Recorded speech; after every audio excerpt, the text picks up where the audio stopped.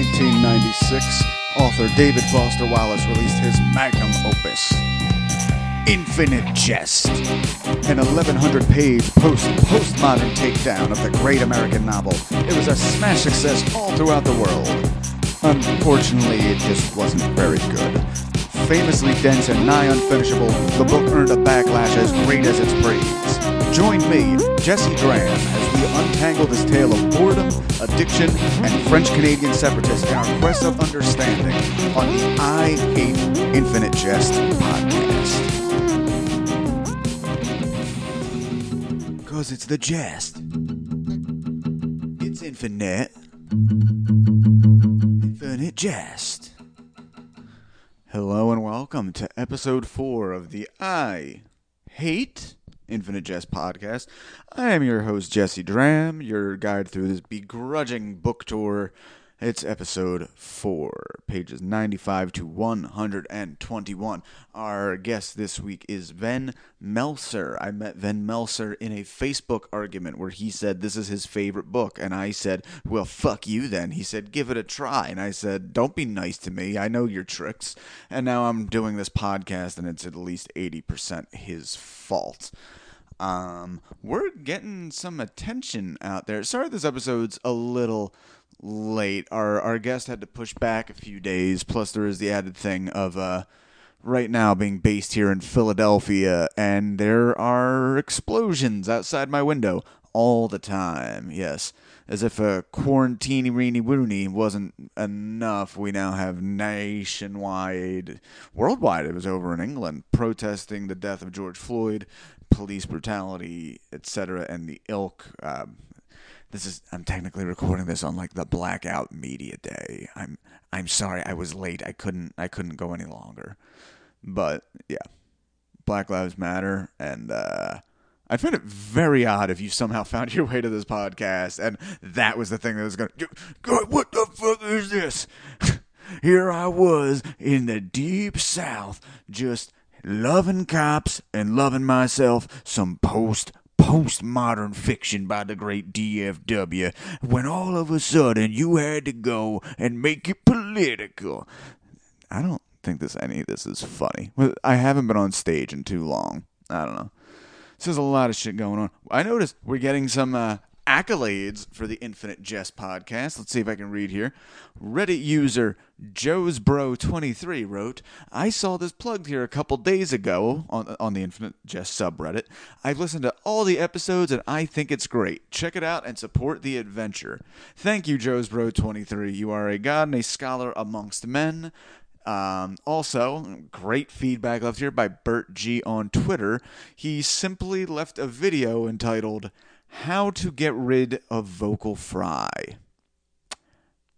Ouch. Yeah, I have always been...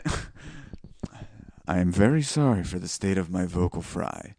As you can hear, I am capable of talking without vocal fry, but it is very, very far from my natural raspy voice, smoked cigarettes for 10 years, garbage tone. So, I'm going to do my best. I'm sorry, you're not going to like this episode, because Venn is a raspy fella themselves. So, oh, and here's one. Sean on YouTube left a confusing series of comments. First one, this podcast is amazing. I just binged the first 4. Love Infinite Jest. Love the guests. You were there. If you don't see this through to end, it'll be such a bummer. You got a good thing going here. Awesome. I'm very glad about that. Thank you. Oh, but he keeps going. Yeah, Sean on YouTube keeps going. I was just kidding about the you're there part. You're growing on me. I'm also funnier than you and coincidentally a 30-year-old recovering alcoholic living in Brighton. So let me know when you want me to do an episode. Mr. Sean, from YouTube, I will have you on the podcast. But guess what? Before you're allowed to say word one about Infinite Jest, you better believe we are doing a joke off first, all right? I will not have my funniness question. It's time to put your funny where your mouth is. We're going to take this down to the Civic Center. 13,000 empty seats. It's an empty arena joke off. Yeah, I just have a note here in my notes that says cut a wrestling promo, but it's laid out. And again, there's explosions outside my window. Yeah, a lot of people in recovery love this book. I mean, is that it? Am I not liking this because I'm still in the active era of my alcoholism, which I will no doubt look back on fondly before I sober up and lose all my creativity? Yeah, a good chunk of my family is sober. I think I might just get them to read it. Maybe I'll have my mom's chapter of AA all read a section and get their opinions. Surely those middle-aged bikers of South Jersey will enjoy the wit and witticism and appreciate all the gritty detail and goings-on at the Enfield Tennis Academy. Anyway, yes, but so when we will have you on the podcast, Sean, drop us a line. Let that be a lesson to you. If you want to get on a show you like, find an insecurity of the host and poke it. That's how I got on The Price is Right all those years ago when I sent a letter to Bob Barker saying he only supported neutering animals because he wanted all them dog testicles for his private collection. Yeah. Not putting my biggest joke foot downward, but I will take on Sean in a postmodern jerk-off joke-off. And I've said my shit, all right? You've waited long enough for me. Next one should be, I'm going to try to have these up on Sundays from now on. Sundays or Mondays, but we'll see. We're getting deeper. We're making headway. So here we are again, pages 95 to 121, part 4 with Venn Melcer.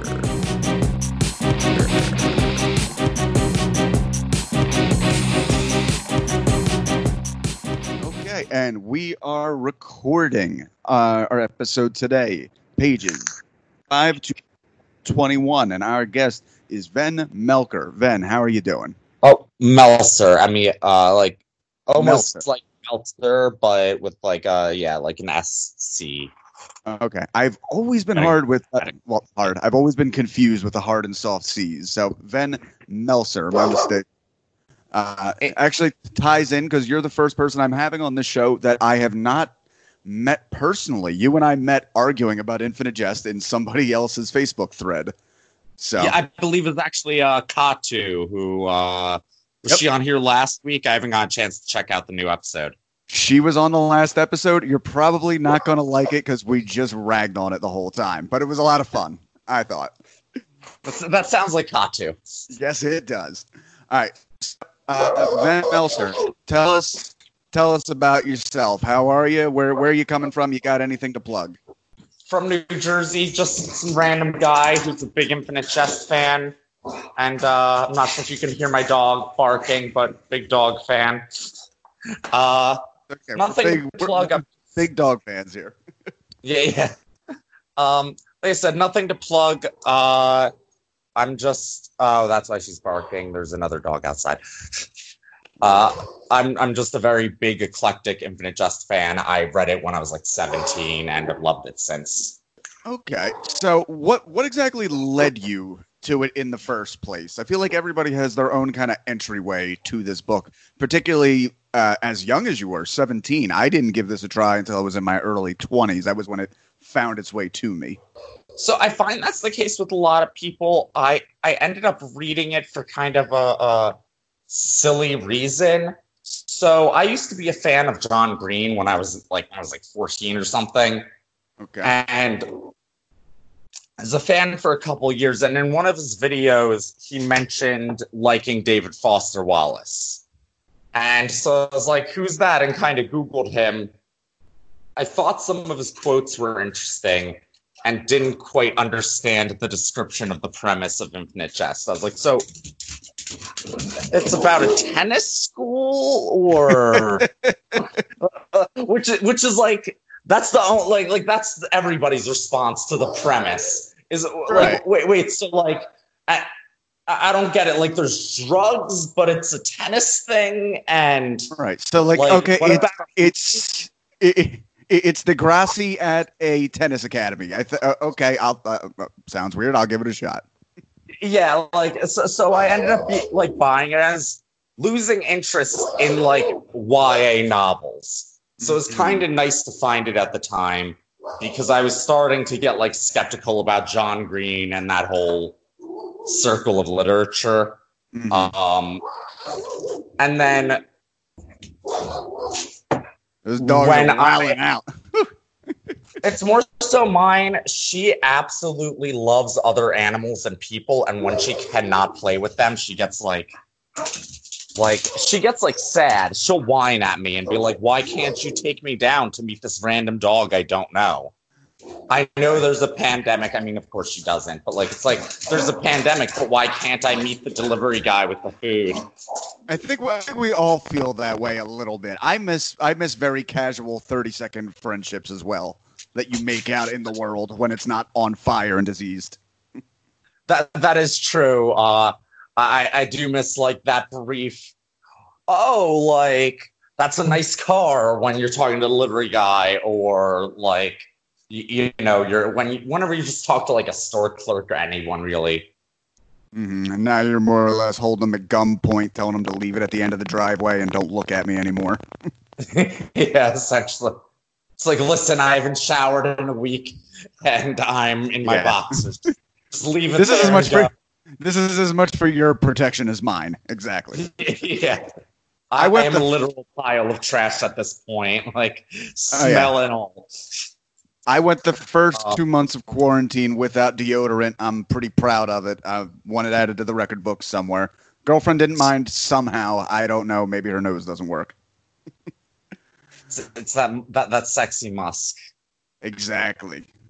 All right. So you read it at 17, and you said at first it didn't really grab you, right? Yeah. So at first I was like, this is kind of interesting. And I like the use of vocabulary and stuff, but it took me a second. Mm-hmm. And then around that time, I was having some mental health issues and went into the psych ward, and then outpatient therapy type deal. Mm-hmm. And so it wasn't the last time I had my psych issues, but at that time, being my first time in there, I really started to relate to Hal. Okay. I was also doing I was fencing 5 hours a day, 6 days a week. Wow. Yeah, I related to him a lot because I was always an avid reader. I was fencing an insane amount. I had just started smoking weed, and it felt like my only escape from all that. Just the character as a whole, I relate to a lot. And when I was in that mental state, Hal made me feel less alone, Right. It sounds like it hit you on a lot of very specific pressure points right there. That's kind of amazing that you would even have that much. It would have to be specifically at that point in time for you to relate to that much going through it, needing that kind of. Pretty much. I was also applying to colleges at the time, which, reading the first chapter, right? Obviously, and that's where it hit me. It just the next 2 or 3 parts took me a bit to kind of get through. Okay.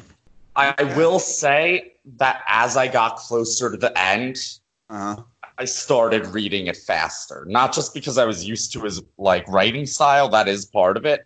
Mm-hmm. But you know how you were saying as it goes on, you're seeing more of that prose-like writing. Yeah, we were discussing before we started recording how as the book is going on, it's feeling a little less mechanical, and when the writing is mechanical, it doesn't feel as obtrusive just because there's more general prose going on, as opposed to the beginning where it's a real hard hill you got to get over. Those first 60 or so pages, I'd say. And I think part of the reason for that is Jade Foster Wallace is a really big fan of Pynchon. So a lot of his writing is very dense like that, kind of in an attempt to not directly copy, a pastiche, to do a pastiche work. Gotcha. Okay. And due to that, certain parts will be very dense, but whereas pretty much every line out of a Pynchon novel is some beautiful metaphor, he's trying to do that, and it doesn't come out in that same voice. Right. I remember reading the crying of Lot 49 and thinking, wow, this like AA for lovers kind of reminds me of like a mixture of the UHID and Infinite Jest and a couple other parts of it, like with the nature of obsession and all that. Okay. Yeah, Pinchon has been somebody who's come up a lot as I've been just doing my research here. I think I might actually look into some of him after this. Got to be honest, though, when I'm done this book, I'm a big Dostoevsky fan, and I just got a new translation of Brothers Karamazov. For me, that is like the big ice cream sundae that is waiting for me at the end of this book. Like, just 200-year-old Russian man, take me away, please. But you know, right it just is based off the Brothers Karamazov, right? He says that. I don't see it. I mean, I know. I mean, there's a little bit of fathers and sons here. I'm not exactly seeing a stinking Lizaveta poking her head up, but I've heard that. I'm hoping it's going to reveal itself a little bit more. When you get more into, up until this point, I feel like they haven't gone too much into Mario and Orin yet. Right, like the literal end of today's episode is we're ending right before Mario and Candenza's only remotely romantic experience ever. That'll be in the next episode. So yeah, and so like as that goes on, you can kind of see the relation better, just due to having more exposure of the actual relationship between all of them. And you also get there's a lot more of himself that comes up, and honestly, some of the parts he is in are like, in my opinion, some of the most beautiful scenes. Oh yeah, my favorite scene is him talking to Don Gately in like the mid 800s. Okay, definitely not there yet. The only thing I know is coming up in a few episodes where himself's father, James and Candenza Sr., his chapter where he's talking to his son, that's the only one I've had a guest specifically request, like, let me do that episode. So I'm really looking forward to that one. It's an absolutely amazing chapter. The whole kind of drunken rambling of it is very, I want to say there's like a very Joycean detachment of all the dialogue. Okay. And it's like very stream of consciousness more so than a lot of other parts, because it really does give you that feeling of like a drunk man just rambling on. But I also think there's some really good quotes and like interesting wisdom in it. Okay. Well, maybe we get a little further into the book. I'll definitely have you back. We could talk about some of those. For now, let's crack in here. So, starting page 95 in our particular pressing, the sea green and sky blue pressing. If I had the book with me, I'd look up which one it was. But so here we join Hal and a bunch of sweaty young boys in the locker room. It is 4:40 p.m. Their muscles taut and rigid and glistening after an arduous day of tennis. A gym coach struggling with a secret peeks at them behind a set of blinds. Never mind, that's some bullshit I put in there. We find Jim Troelsch, who we last saw feeling very ill with his fever dreams of floors and teeth, along with Pemulus, and Canadian John Wayne is also there. First line I really pick out here, it's a quote, "Ortho Slice and John Wayne seem less fatigued than detached. They have the really top players' way of shutting the whole neural net down for brief periods, staring at the space they took up, hooded in silence, removed for a moment from the connectedness of all events." Yeah, I just very much particularly like that line. I actually very much envy people who can just shut down their processing like that and rest for a minute. I feel like there's now, I was never at that level at fencing for reference, but there is this experience where, like, when you have worn out your whole body completely, you just like other people turn into like background characters. You are just wholly concentrated on the fact that your body can pretty much not move, and if it does, it just feels numb. Right. I feel like the layman's version of that I feel like everybody gets to a certain degree. If you've ever like moved apartments all in one day and there's just like that exertion of like the truck needs to get back. I'm saying this because I just moved in 3 months ago. It's still fresh in my brain, but just that contentedness of bodily exhaustion that we really take for granted if you don't get it very often, and just how the world kind of melts. Yeah. I do like how he phrases that, because one thing I find Wallace does a lot is will take something completely mundane and give a very interesting and sometimes prosaic description to it. Mm-hmm. Like, I feel like a lot of people have, to some degree, had at least once a moment like that, but it's just something that is not directly spoken about. Right. Like sometimes all an experience really needs, because I feel like that's an experience everyone has had, but you need like that poignant description thrown at you to actually appreciate the moment you were in. Because at the moment, you might not have been processing any more than, I sure am tired right now. But then to actually read that afterwards, like, oh, okay, that fits me like a warm blanket. Okay. I feel like sometimes Infinite Jest can be like an exercise in self-awareness. Mm-hmm. There's like there are a lot of parts of it where it's kind of like just introspective during times you otherwise wouldn't think that. Right.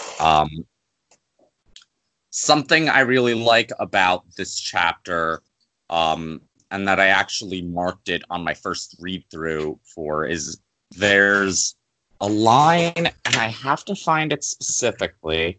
I think it's on 112, but I could be wrong. Where they talk about. Oh, okay. So here it is. And this isn't the whole thing, but he essentially, well, that's the point. How can we be friends? Even if we live and eat, shower, and play together, how can we keep from being 136 deeply alone people all jammed together? And he continues to go into how like the coaches purposely put all this strain and pressure and annoyance on them and are purposely dicks just because they know otherwise they have now they have a common enemy, but otherwise they're all competing against each other.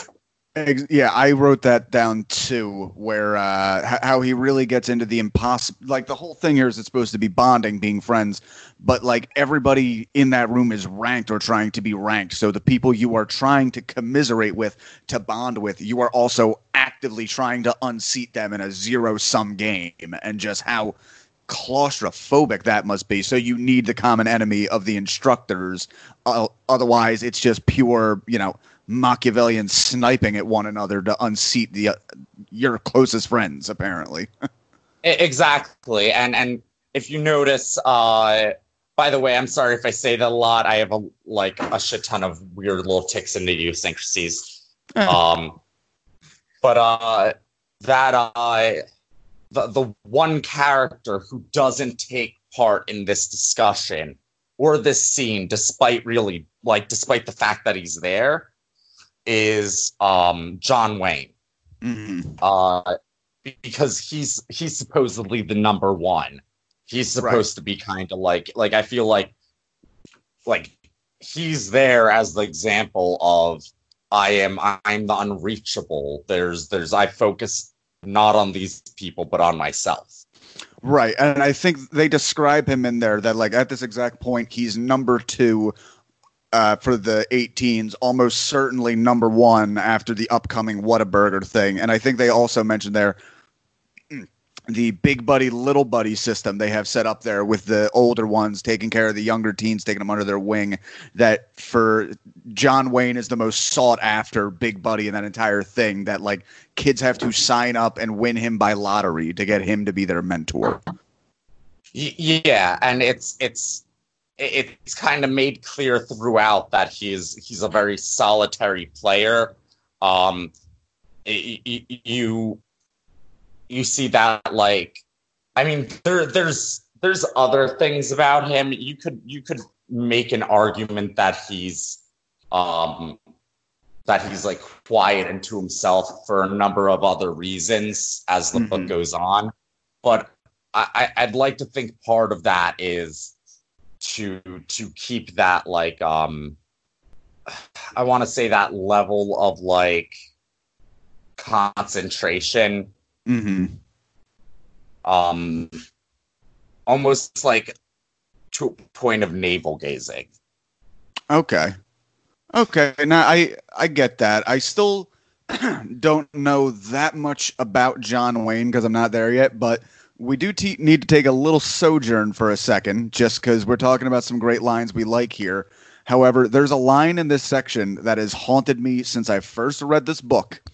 I find when it comes to fiction, the first 100 pages are very important, because if right around page 100 you haven't really liked it yet, this is the part where you start thinking, what the fuck am I doing reading this?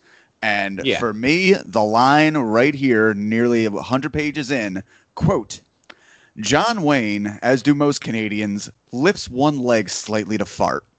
Like the fart was some kind of task, standing at his locker, waiting for his feet to get dry enough to put on socks. I understand that's a joke, but the first time I read that, I had so not enjoyed anything yet, and just, oh my God, I hated that line. So, to the point where when I first made the video announcing this podcast, I described the book as being about tennis and Canadians' farting habits. It stuck with me that much. I don't know how much more that comes up. I know Steeply farts a lot, but he's the American, so that doesn't count. But that one really took me out of the book the first way through.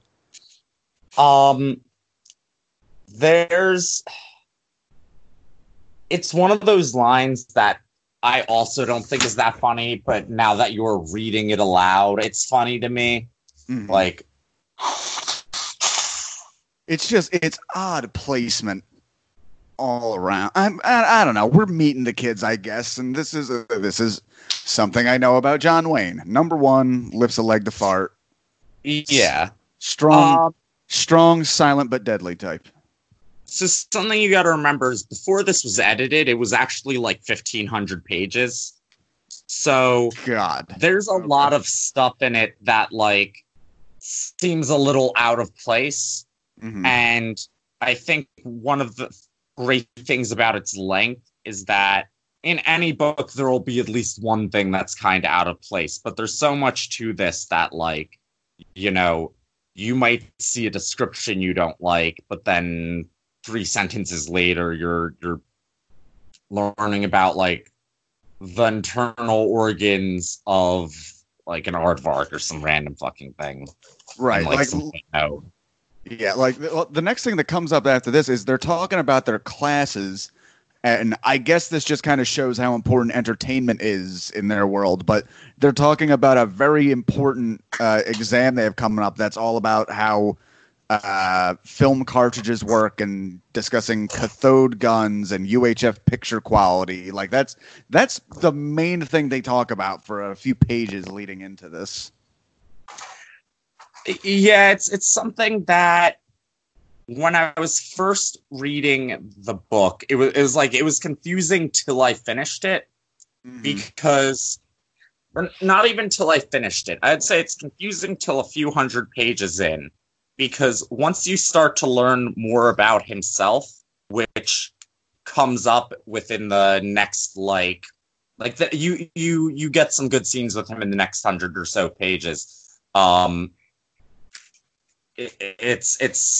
You see like why there's so many classes like that there. Okay. There's also some of like Hal's assignments you get to read too. And even the classes that are like not about like, for instance, the technology behind these things. Like there's a point where you get to read his essay on like Hawaii 5-0 versus a different police procedural sitcom type show. Or not was it Chips? Was it Chips? I'm trying to think of ones from the time of that. Hawaii Five-0. Sorry, I interrupted for no reason there. My bad. No, it's fine. I'm trying to remember too. I think it's like I think it was one of the procedurals where there were like it was like a buddy cop procedural. Okay. But I'm having a hard time remembering exactly. But basically, it's like him going into the philosophy of it and the effect of shows like these on America and why they were created during that specific time in America and so on and so forth. And yeah, it's kind of an interesting look at like, okay, so a lot of these classes are media focused, but this is like an actual, like, if I've read a student at 17 who wrote this, I'd be like, he is really well educated. Okay. Well, that's good. I like knowing that that's coming down the pipe there because, you know, they kind of hint at some of his stuff. I believe it's actually the very first chapter where they're talking about some of the essays he wrote. So it's nice to know we're going to get to delve into them a little bit there. All right. I have a note here that the boys give Hal a series of nicknames such as the Halster, Halorama, Halation, which I actually, that's such a small detail, but I like it a little bit because it's the first time these kids actually feel like kids a little bit, just because I don't know about you, but I remember middle school and high school. A lot of the communication was primarily in just like, you know, weird, like that comes from SNL, Rob Schneider's character, like, you know, making copies, the Jonester. And like, yeah, most of my middle school and high school, we just spoke to each other in Austin Powers and wrestling quotes for all 4 years. Yeah, and you can kind of see like it's not just how like they also do that for Pemulus in this scene, and so it's kind of they remark that Pemulus and Hal are especially close throughout the book, and I think this is like a good example of that because those are the only two that get nicknames. Like you don't see them going like. And of course, everybody else has their own thing, like Slice's Darkness, but the only ones getting like silly, ridiculous nicknames in this situation, rather than like, you know, Postal Weight. Right. Wait, which one was Postal Weight? That came up. I could not pick out who it was they were talking about. It's one of the three like younger kids in the Big Buddy system. Okay. Yeah, and his last name is like Postlewat or something like that. Oh, all right. Or like Postleweight or something along those lines. It's weird, and so that's his nickname is Postal Weight. There's another thing that's interesting about this chapter that I don't think we've discussed yet too is Meredith and Steepley. I think this is one of their first introductions. Yeah, this is the second time we meet them. The first time we meet them, it's really just a lot of details of, you know, Steepley looking ridiculous and he has cockeyed tits. And they discuss that Moraith is a double, triple, possibly quadruple agent pretending to pretend. But we do get into them a little further here. Let's see. Yeah, I have, they're arguing about epic historical romances. They're just hanging out on the hill in Tucson at this point. Moraith in his wheelchair, Steepley still dressed as a grotesque approximation of a woman. Yeah, what did you want to say about this section? So I have to double check the specifics. If you hear my dog whining, my mom just got home and she sees her. So one of my favorite things actually about this area, with the whole legendary loves, is there's a very specific reference here. He says, Kafka and that poor girl afraid to go to the post box for the mail. Mm-hmm. And that's actually a very interesting and specific reference. There's like this old... Like, nobody knows if it's a confirmed, like, if it's true or not. There aren't a lot of historical sources on it. This old story about Kafka, and that's a little bit before, like, a couple of years before he died. He was walking through through a park, which was, like, his daily routine. and he saw a young girl crying because she lost her doll. So he looked all over the place, tried helping her find it, and they couldn't find it. And he said, "But don't you know, she's on an adventure. She's traveling the world. And actually, she's been sending me letters telling me about her trips." And so there was like a period of time where he was sending her fake letters from the doll. Oh, God. Okay. And yeah, and so the little girl legitimately thought the doll was traveling all over the world, and these were, like letters from the doll. And then I believe it ends with Kafka getting her a new doll that looks different, with a note saying, travel has changed me, but I promised I'd come back, or something like that. Well, that's amazing. Is that from is that from his novels or his diaries, or like, I understand why it'd be tricky to pick out, because if I recall correctly, all his success was pretty much posthumous, wasn't it? Yeah, most of it was.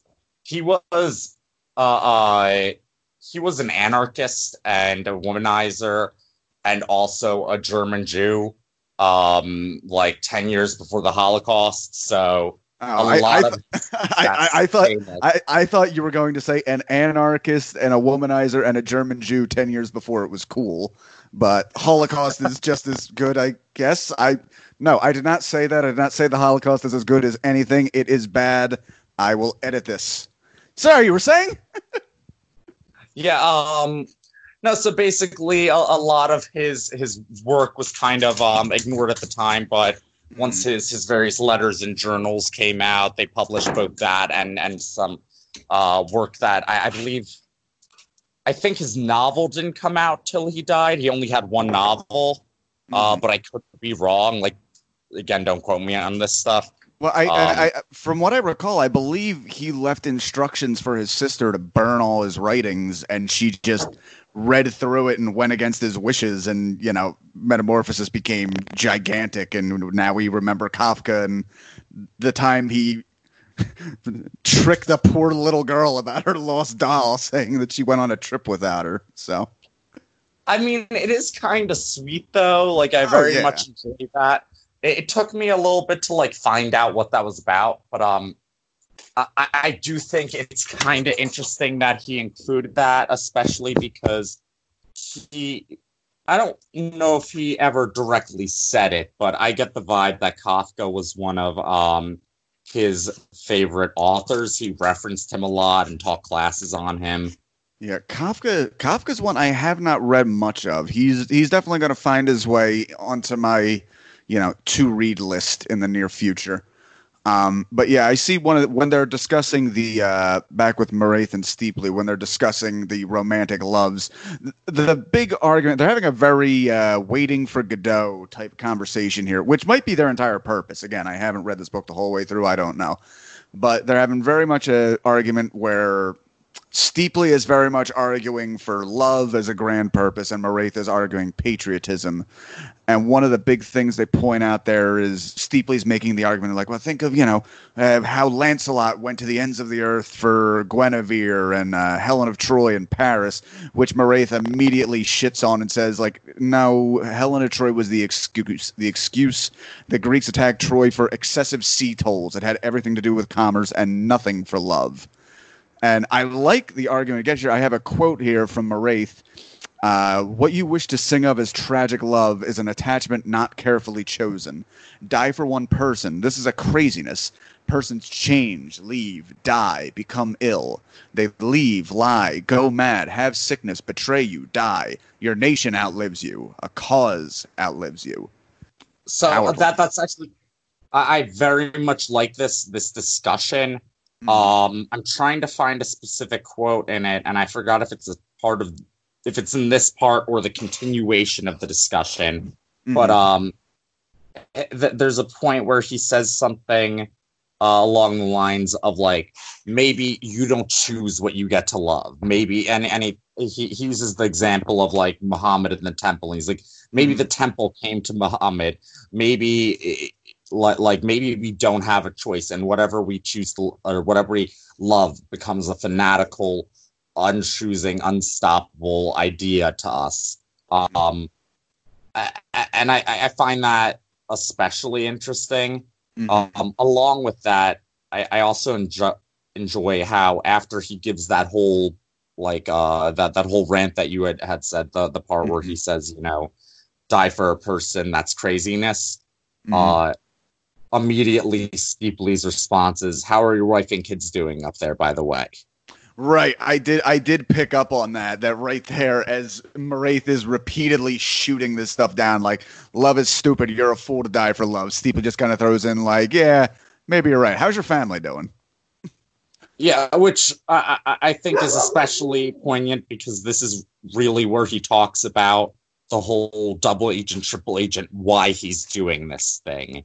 Right, we're still not sure of his where his loyalties lie. We know his wife is sick and requires money for treatment, or so we believe, and he's playing one side off of the other, or is he?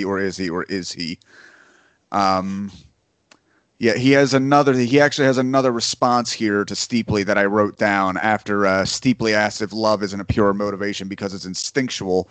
Moraith replies, in such a case, your temple is self and sentiment.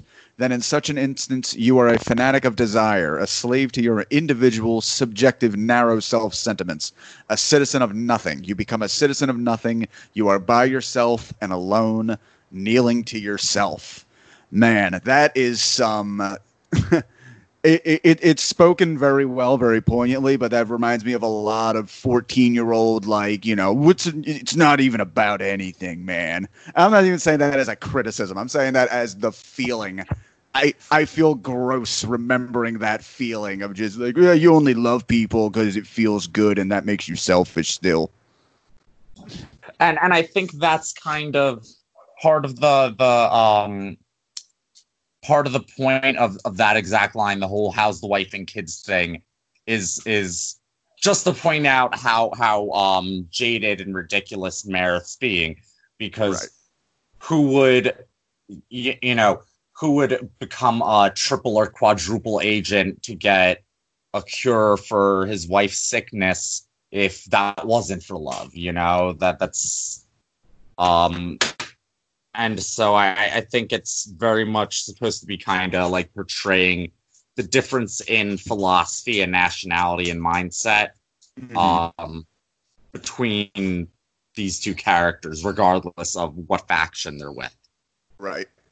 So what we had next, we have the big footnote here, which is all about the Quebecois guys losing their legs. If you want to take the lead on this and describe this, actually, my notes on this weren't great. All I have is, a chicken, a Canadian brand of chicken involving young men leaping in front of trains and either surviving or getting their legs cut off, which tends to contribute to the numbers of the Quebecois wheelchair assassination squad. So, for reference to listeners, this is actually it is not the longest footnote. I believe the longest footnote, or endnote rather, is like 20 pages or something. This is one of the longest at 7 pages. Right. Footnote 304 for those out there. And it's also not the only time we see it. So in this part, it's actually footnote 45 that refers you to footnote 304. Correct. And and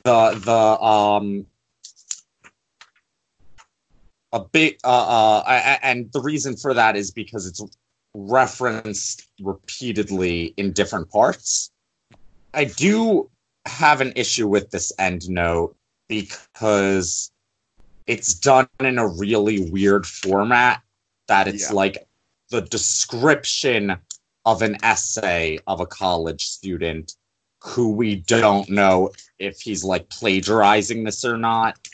But essentially it goes into detail about the various cults that popped up as Canada gained its interdependence, I suppose, is the term they use. as Canada and America and Mexico fused, and some of them being politically motivated, and some of them just being as there became a downturn in Canada, kids wanted a way to, like, you know, to get their impulses out. So they talk about not just the assassins. I have to check the thing. The name of the Canadian separatist extremist group, Les Assassins de Fatal Roulance, or AFR. So the primary purpose of this is to go into their origin, but they also go into all these different cults and groups in Canada, some of which being political extremists like the AFR, but some just kind of give you like this idea of this like near suicidal mindset of Canadian teens at the time. There's like the one cult that's like the cult of the airless kiss or something. I have to double check that too. I skim this footnote every time. I've read it like 8 times because they have it in the book that many times. So like the first time I was like, okay, I'll go through it in detail. And then after that I was like, nah, I'm good. Yeah. As far as some of the longer endnotes do actually have some interesting stuff in them. This one's kind of just a bunch of blocks of text. I'm having trouble finding the name, but essentially one of the cults is based around kiss, like two people kiss and have to hold in the air and kiss for as long as possible. Oh, okay. Yeah. So I remember it now. It's very specifically an endurance test of forcing the carbon dioxide back and forth into one another without ever taking a gasp for air and seeing who can go the longest. Yeah, and I believe whoever passes out first is like the one who loses. And there's supposed to be like a romantic element to it at the same time.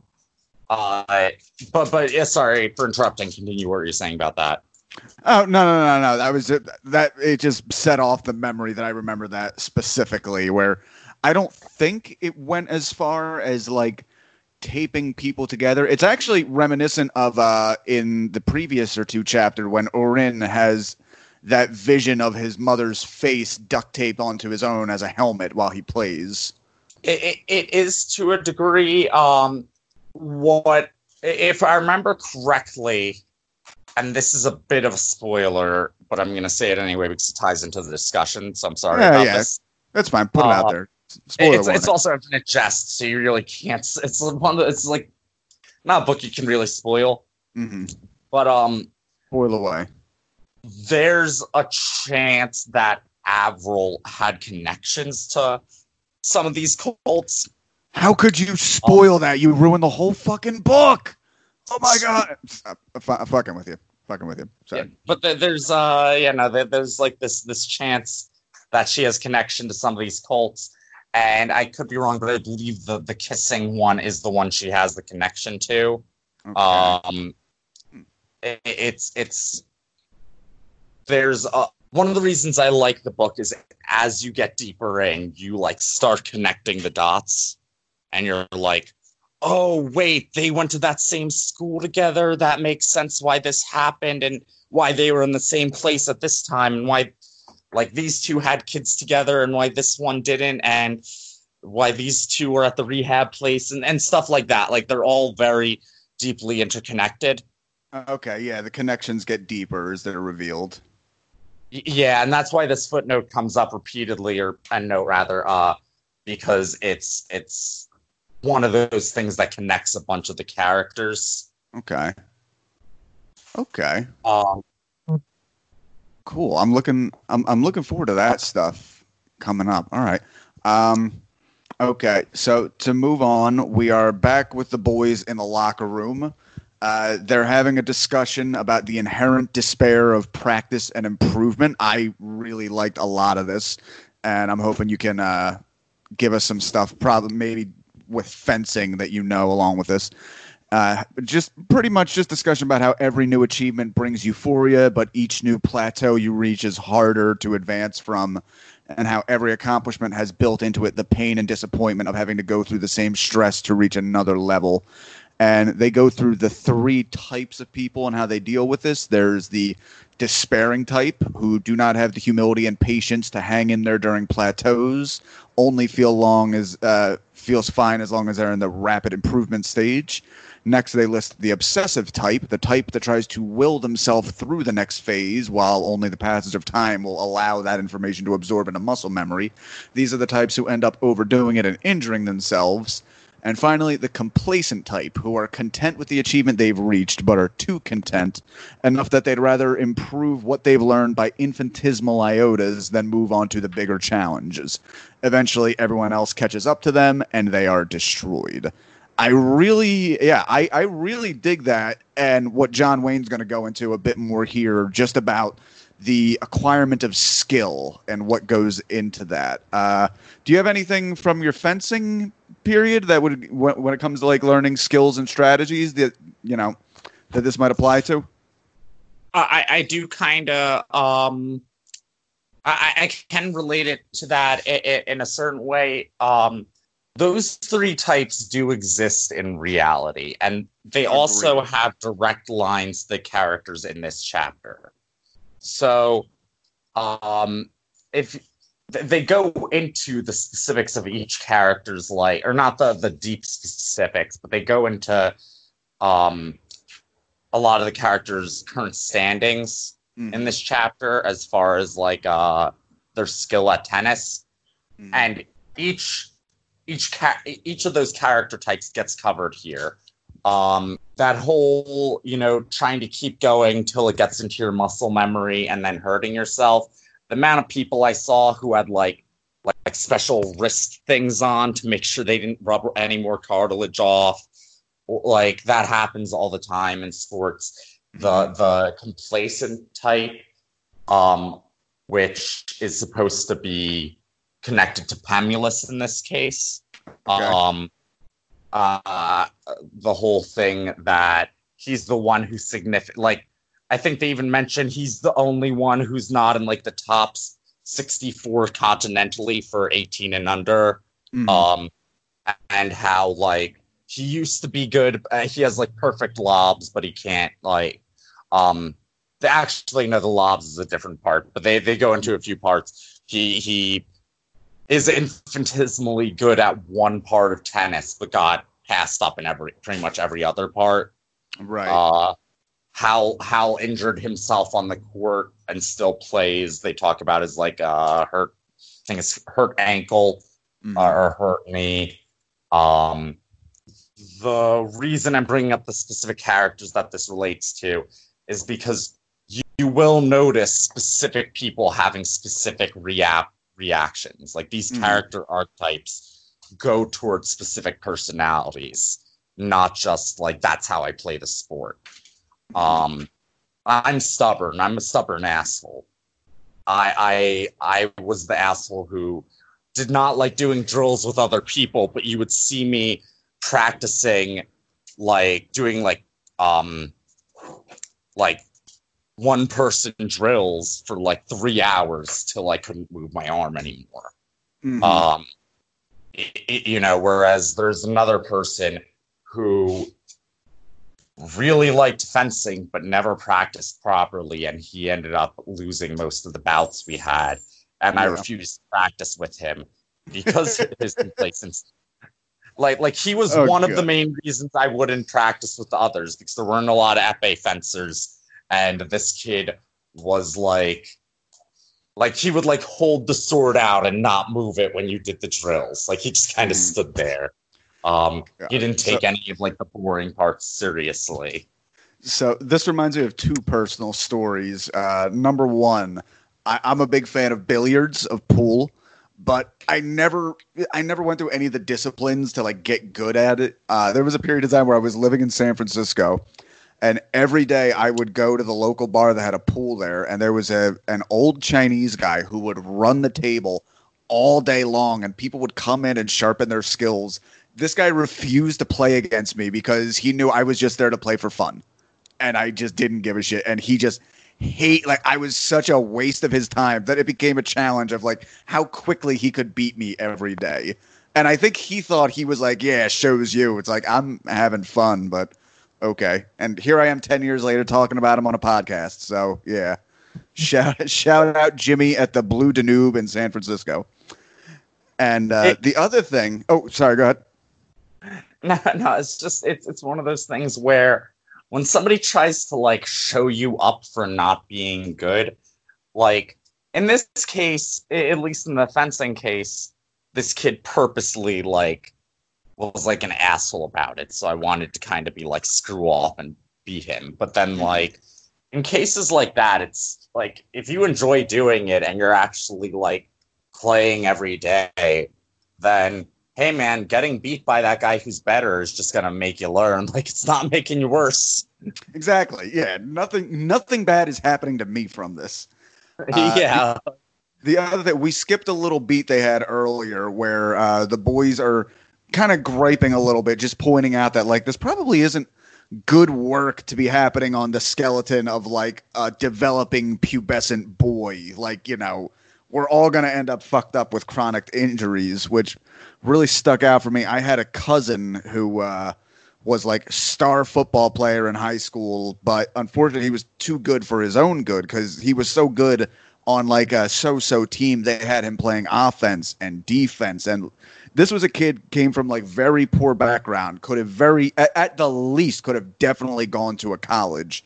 Instead got worn down to a fucking nub and was so injured by 18 that he never went anywhere, and now he's a drug addict. And it's so fucking sad. And what was the ultimate goal of all that? A high school football team won a few more games by wearing this one kid down to a goddamn nub, and just how, again, not entirely related, but you know.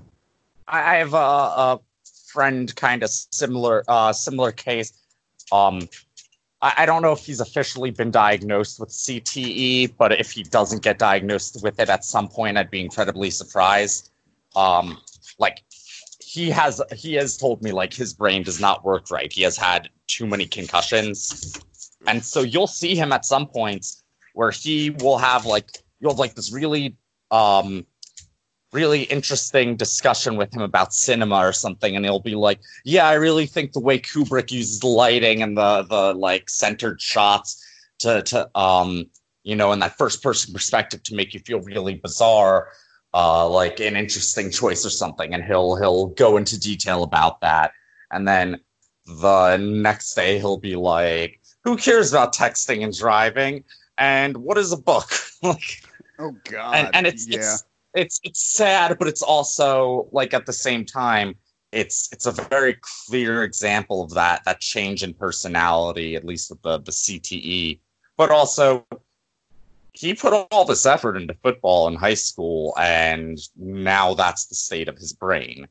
Exactly. What did he ultimately get out of it? He got, even if you look at it at the day when he was at the peak of his promise, all he had was an iota of a chance. Like, hey, you might get to be a mega millionaire one day. Don't look at all the broken bodies on the way up that staircase. You might get there. And that's just, I don't know. I don't fucking, I like how there's a lot of, go ahead. I was just going to say, it's also like it's not like it's the player's fault, because when this all starts, they're fucking kids. They don't know better. They're like, I'm just getting to play a sport. It's fun. I like the adrenaline.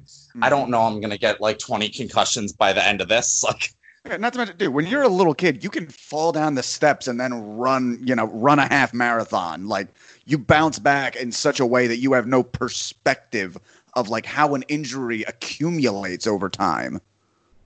Oh, yeah. And then by the time they're 18 and they've had like 8 concussions over the course of like 2 years, you know, they're still barely realizing. It's probably actually making it harder to be self-aware of the damage being done.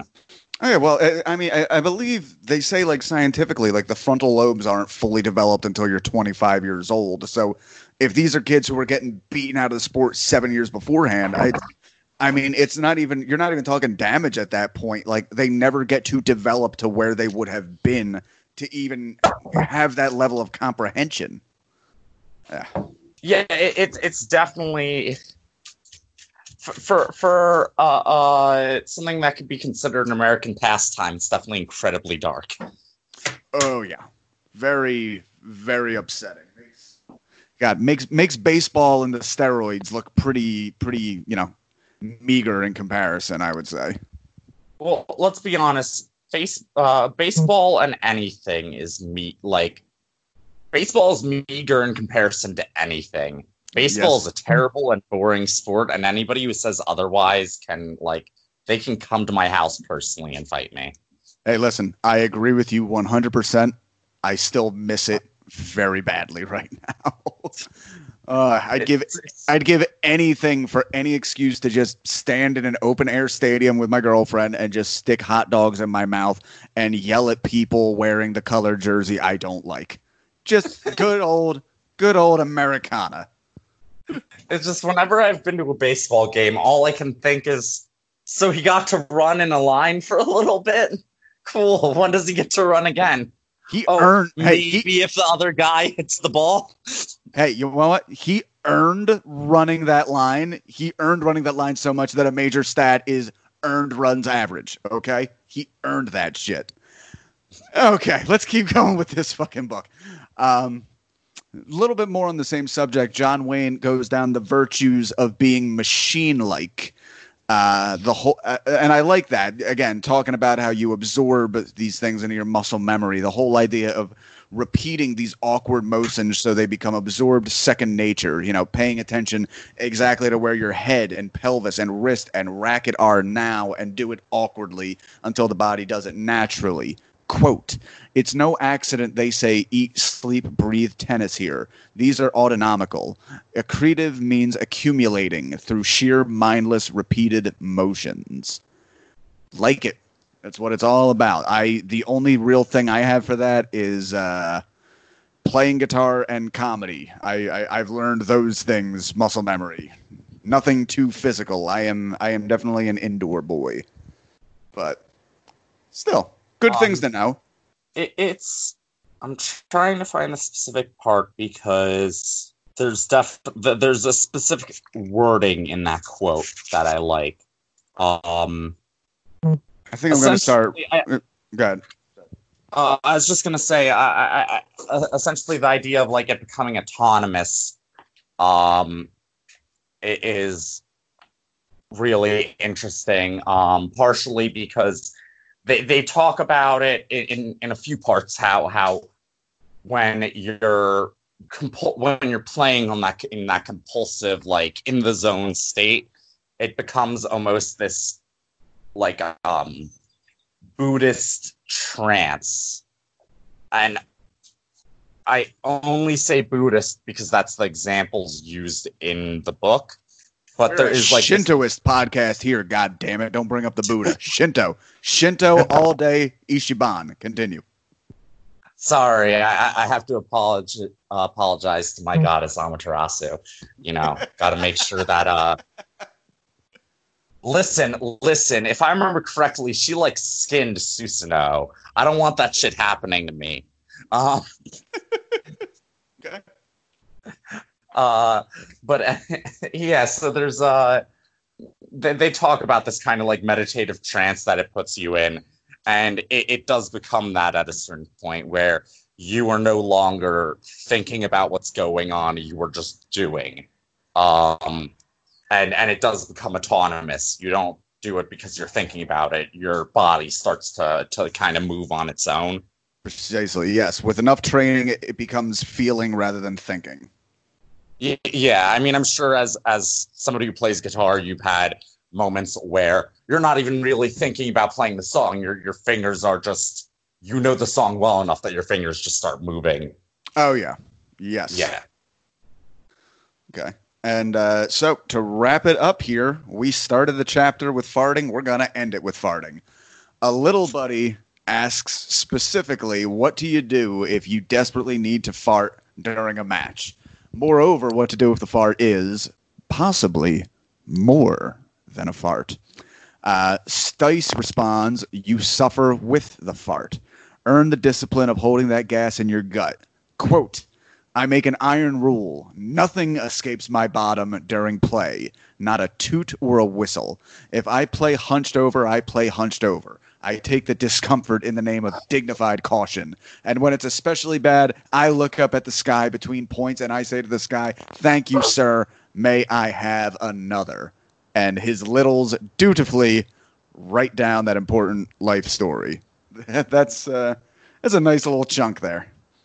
Do not give in to the fart. Words to live by. Something that just before we finish, I think it's a lot of times because the like complex writing, the large words, the overall density of it, you can kind of forget that these characters are teenagers, right? And so I like that part because it like brings you back to be like these kids are like 16 and 17. Mm-hmm. But yeah, I don't nothing to say. That's fine. We ended it on farts. I see nothing wrong with that. Venn, thank you very much for this. This is part 4 we have gotten through, pages 95 to 121. We started with farts, and goddamn, we're gonna end with farts. Yeah, dude, this was a lot of fun. It was good. It was like I said, it was interesting having somebody I've never actually met in person on here and having an in-depth conversation based only on we argued on a Facebook thread one time. Well, it's interesting being on the other end of that too, because when you messaged me, I was kind of it took me a second to remember. I was like, oh wait, yes, this guy I argued with on Got2 status. Yeah, that's me. I'm doing a lot of. If only all Facebook status arguments could end as well, especially in these days when I'm in Philadelphia right now and I've just been hearing explosions outside of my window for 3 days now. So. A lot of Facebook. What? I was just going to say, there's a lot of Facebook arguments spilling into the streets right now.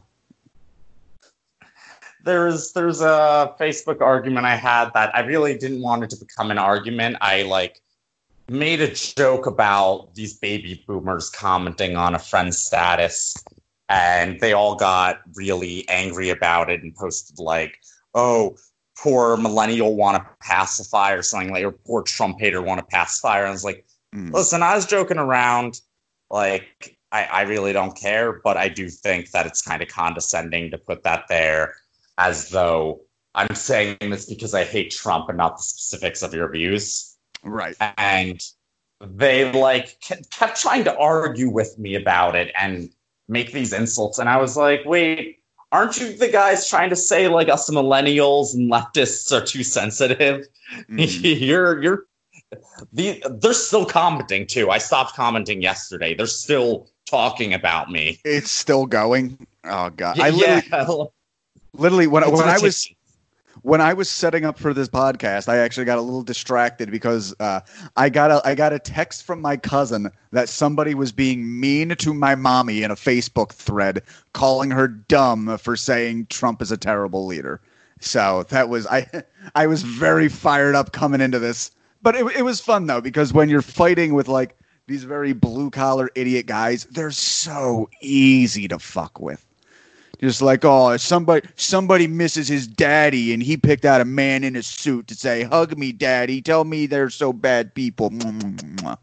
And yeah, he doesn't care for me, but fuck that guy. There's Scott R. Thompson. You'll never listen to this. Fuck you, Scott R. Thompson. You are a loser. That hat makes you look like a dickhead. I'm sorry, you were saying?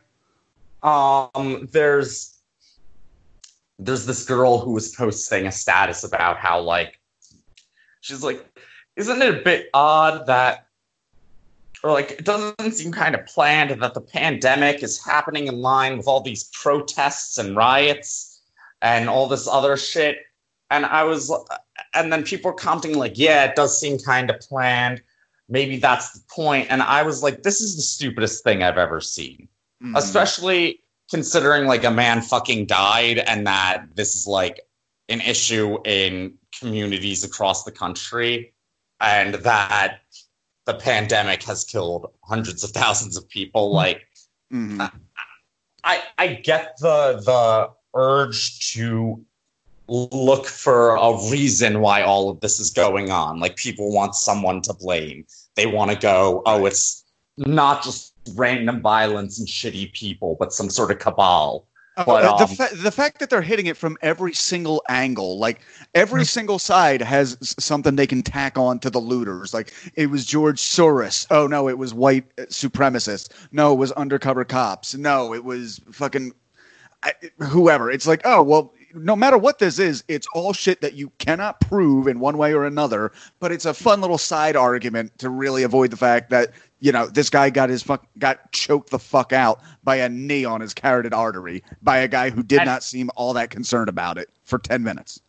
Oh, yeah. And it's like, when people bring up the looting as like a negative thing, to me, it's like, oh, so you think property damage and stolen property are more important than a black man's life, right? Or or to make that issue known. Like, it's,